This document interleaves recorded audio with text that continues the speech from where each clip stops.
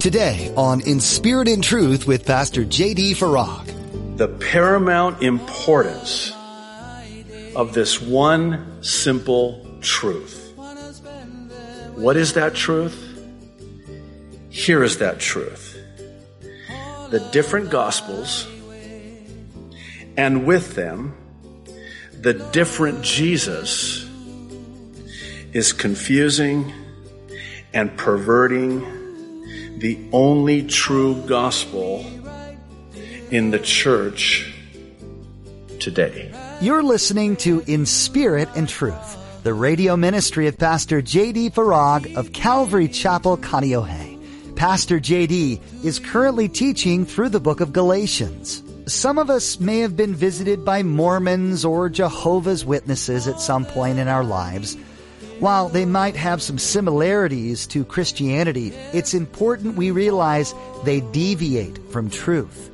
In today's message, Pastor J.D. teaches us the importance of taking a firm stand in our faith, which is centered on Christ and Christ alone.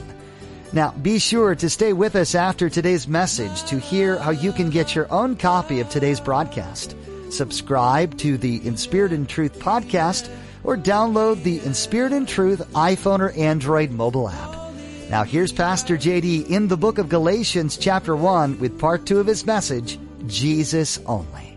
Perhaps you've heard it said that you'll never know that Jesus is all you need until Jesus is all you have. There does come those times in our lives, in our Christian experience, where God will deem it fit to strip away everything to get us back to Him. He'll bring you to that place, that much needed place, if I can say it that way, where all you have is Jesus. And when you realize that all you have is Jesus, you also realize that all you need is Jesus. To me, this is an apt description of the Apostle Paul. Maybe I can say it this way. Everything centered on, came from, pointed to, and ended with Jesus only. You cut the Apostle Paul, he'll bleed Jesus. You talk to the Apostle Paul, all he talks about is Jesus. Christ and Him crucified. He had one string on his guitar, if you will, as someone quipped. That was the only note he played. That was the only song he would sing. Jesus only. You try to get into a conversation about the weather, the price of real estate in Hawaii, he'll bring it right back to Jesus. That's all he wanted to talk about. You know, in 2 Corinthians, when he's having to again defend himself and boast as the super apostles will, I believe that killed him. He died 1,000 deaths. He doesn't want to talk about himself. He doesn't want to preach self. He wanted to preach Jesus and Jesus only. And that's what he's doing here in this letter to the churches in the area of Galatia. Before we move on to the second and last question that we're going to ask today, I think I need to address a problem with this question. And the problem with this question is it can almost seem like and sound like it's rhetorical. Who's the authority in my life? Well, of course. Right? Not so fast. Let me ask the same question in a different way. And again, you see it on the screen, but let me ask this question. And again, I ask it of myself. Who calls the shots in your life? What do you mean? Okay, let me phrase it a different way. Who makes the decisions in your life? Well, the husband might say, my wife calls the shots in my life.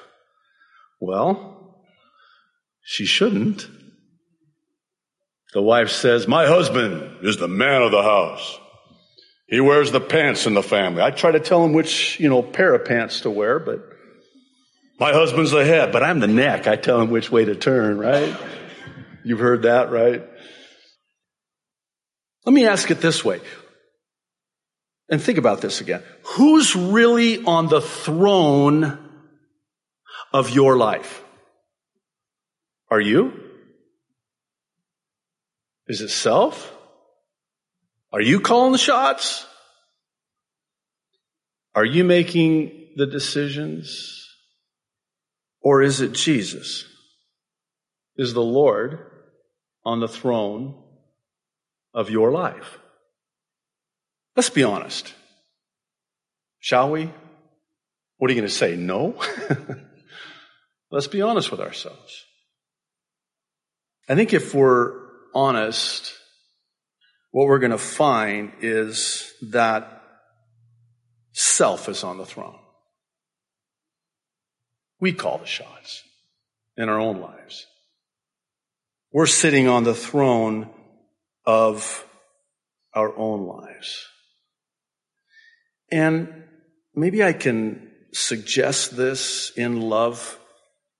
Does that not explain why it is that you're encountering the problems in your life?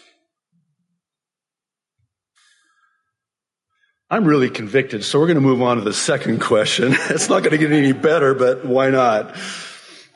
It actually sort of ties in to the first, and the question is, who am I being influenced by? Who's the dominant influence in my life? Who am I listening to supremely? What voice, what influence has that dominant impact in my life? In verses 6 through 9, Paul expresses his utter astonishment at how quickly the Galatian Christians had deserted Christ by turning to a different gospel, which again was no gospel at all. And he tells them that it's evident that there are those who are throwing them into confusion, and it's deliberate, because he says that they seek deliberately to pervert, that's a pretty strong word, and corrupt the pure and simple gospel of Jesus Christ. And to me, it's like Paul is saying, I'm not so much astonished that you would turn, but that you would turn so quickly, which would seem to indicate that not much time had passed before these Judaizers came in and confused them and perverted the gospel. Then, in what I see as being very powerful, he twice tells them that anyone, and he even includes himself, even if we, the Apostle Paul would say, if we or an angel from heaven were to come to you and preach a different gospel, then we and even they should be under God's curse. They should be cursed. They should be cursed. Not their different gospel, which should be cursed, of course. He's pronouncing a curse on anyone, including himself, that would dare introduce a different gospel. Wow. And then he references an angel from heaven. Oh, how I wish every Mormon,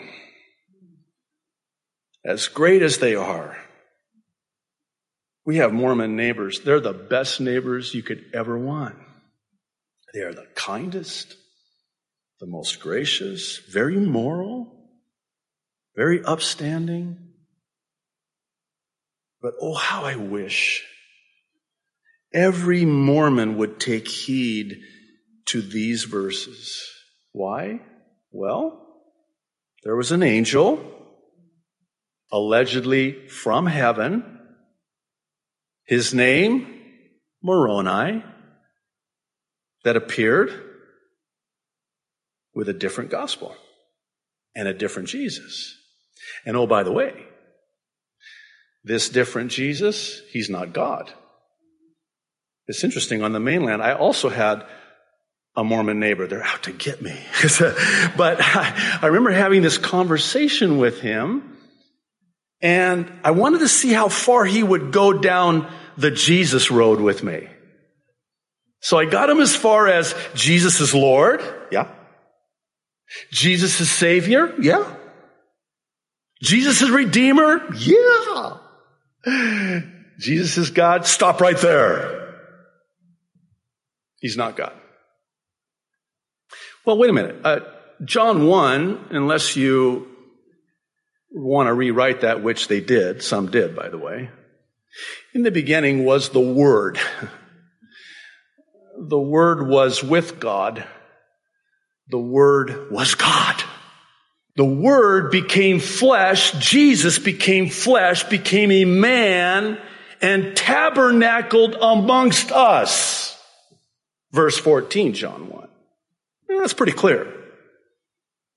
Every year at Christmas, I always marvel when we sing songs out of Isaiah, Emmanuel. You know what Emmanuel means? Call me silly, but it's pretty clear. It means God with us. God with us. Jesus is God. But they have a different Jesus. According to Doctrine and Covenants, in September of 1823, Joseph Smith received visitations from the angel Moroni, who, get this, they refer to as an angel of light. What? Wait a minute. 2 Corinthians 11, remember? In 2 Corinthians 11, verse 14, Paul writes and says, and no wonder, for Satan himself transforms himself into an angel of light. Wait. So you're telling me that this angel Moroni is an angel of light? Yikes. Did you read this verse here in 2 Corinthians 11? You might want to. Let me parenthetically say that like Joseph Smith and the angel Moroni, Muhammad was also visited by an angel allegedly from heaven. His name? Oh, Gabriel. There are those who suggest that there are some eerie similarities between Mormons and Muslims, and chief of which is that they were both visited by an angel of light. And both claim that the Bible was corrupted. And both claim that Jesus is not God. To the Mormon, Jesus is not God. To the Muslim, Jesus is a great prophet. And for those of you who know what Islam is all about, when Muhammad returns, Jesus will do the opening prayer for him. Did you know that?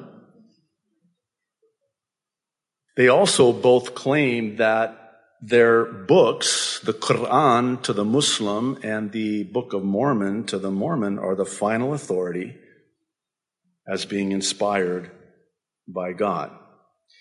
Here's what's interesting, and I want you to think through this with me. They are counterfeit religions that are cursed. Why? Because they are a counterfeit of the genuine. This is why you'll never see a counterfeit $70 bill. There's no such thing as a genuine $70 bill. You only counterfeit that which is authentic. And does not, in some ways, the counterfeit validate and authenticate the genuine?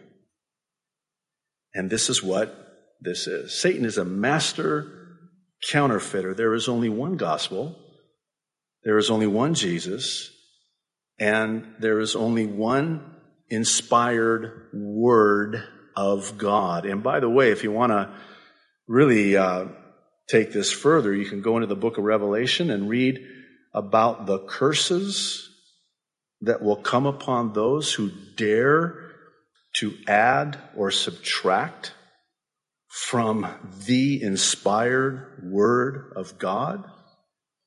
2 Timothy chapter 3, verses 16 and 17.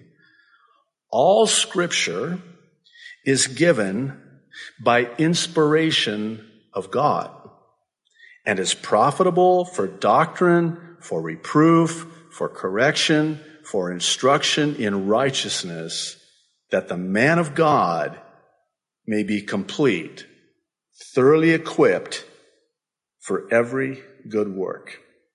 Something else here I want to point out.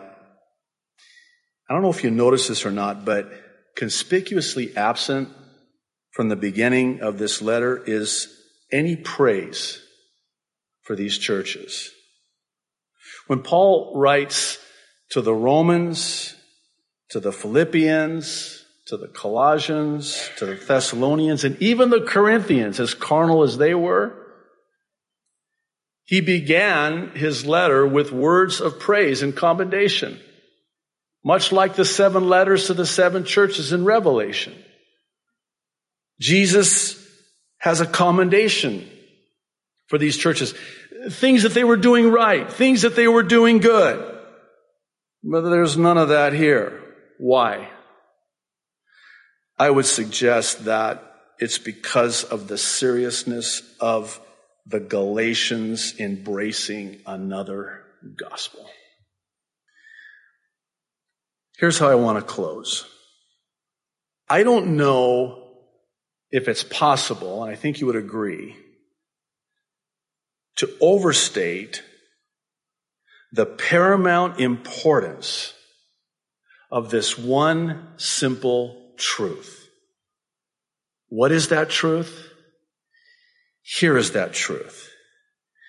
The different gospels, and with them, the different Jesus, is confusing and perverting the only true gospel in the church today.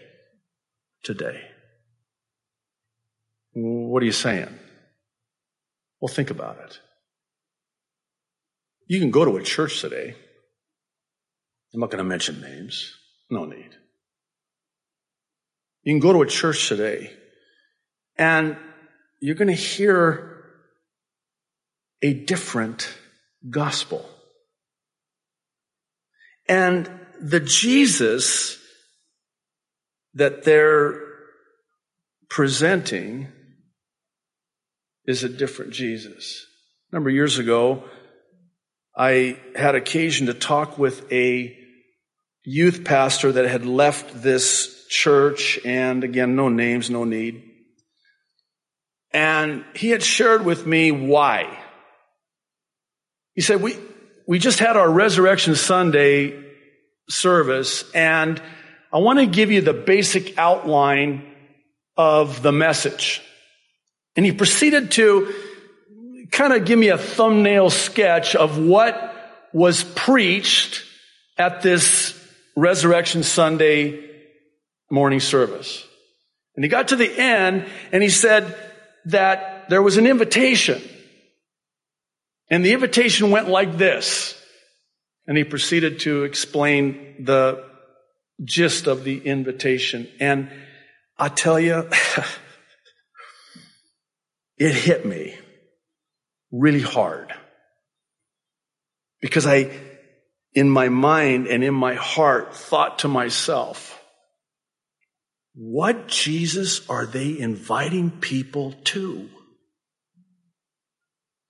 That's not this Jesus. No mention of sin. God forbid you mention the blood of Jesus Christ. It's been stripped out of the music. It'll offend people. Are you kidding me? The gospel is offensive. The gospel in and of itself is offensive. The gospel has the audacity to tell me I'm a sinner. I'm a good person. No, you're not. You're a dirty, rotten, stinking sinner and you need a savior. I'm not coming back to this church.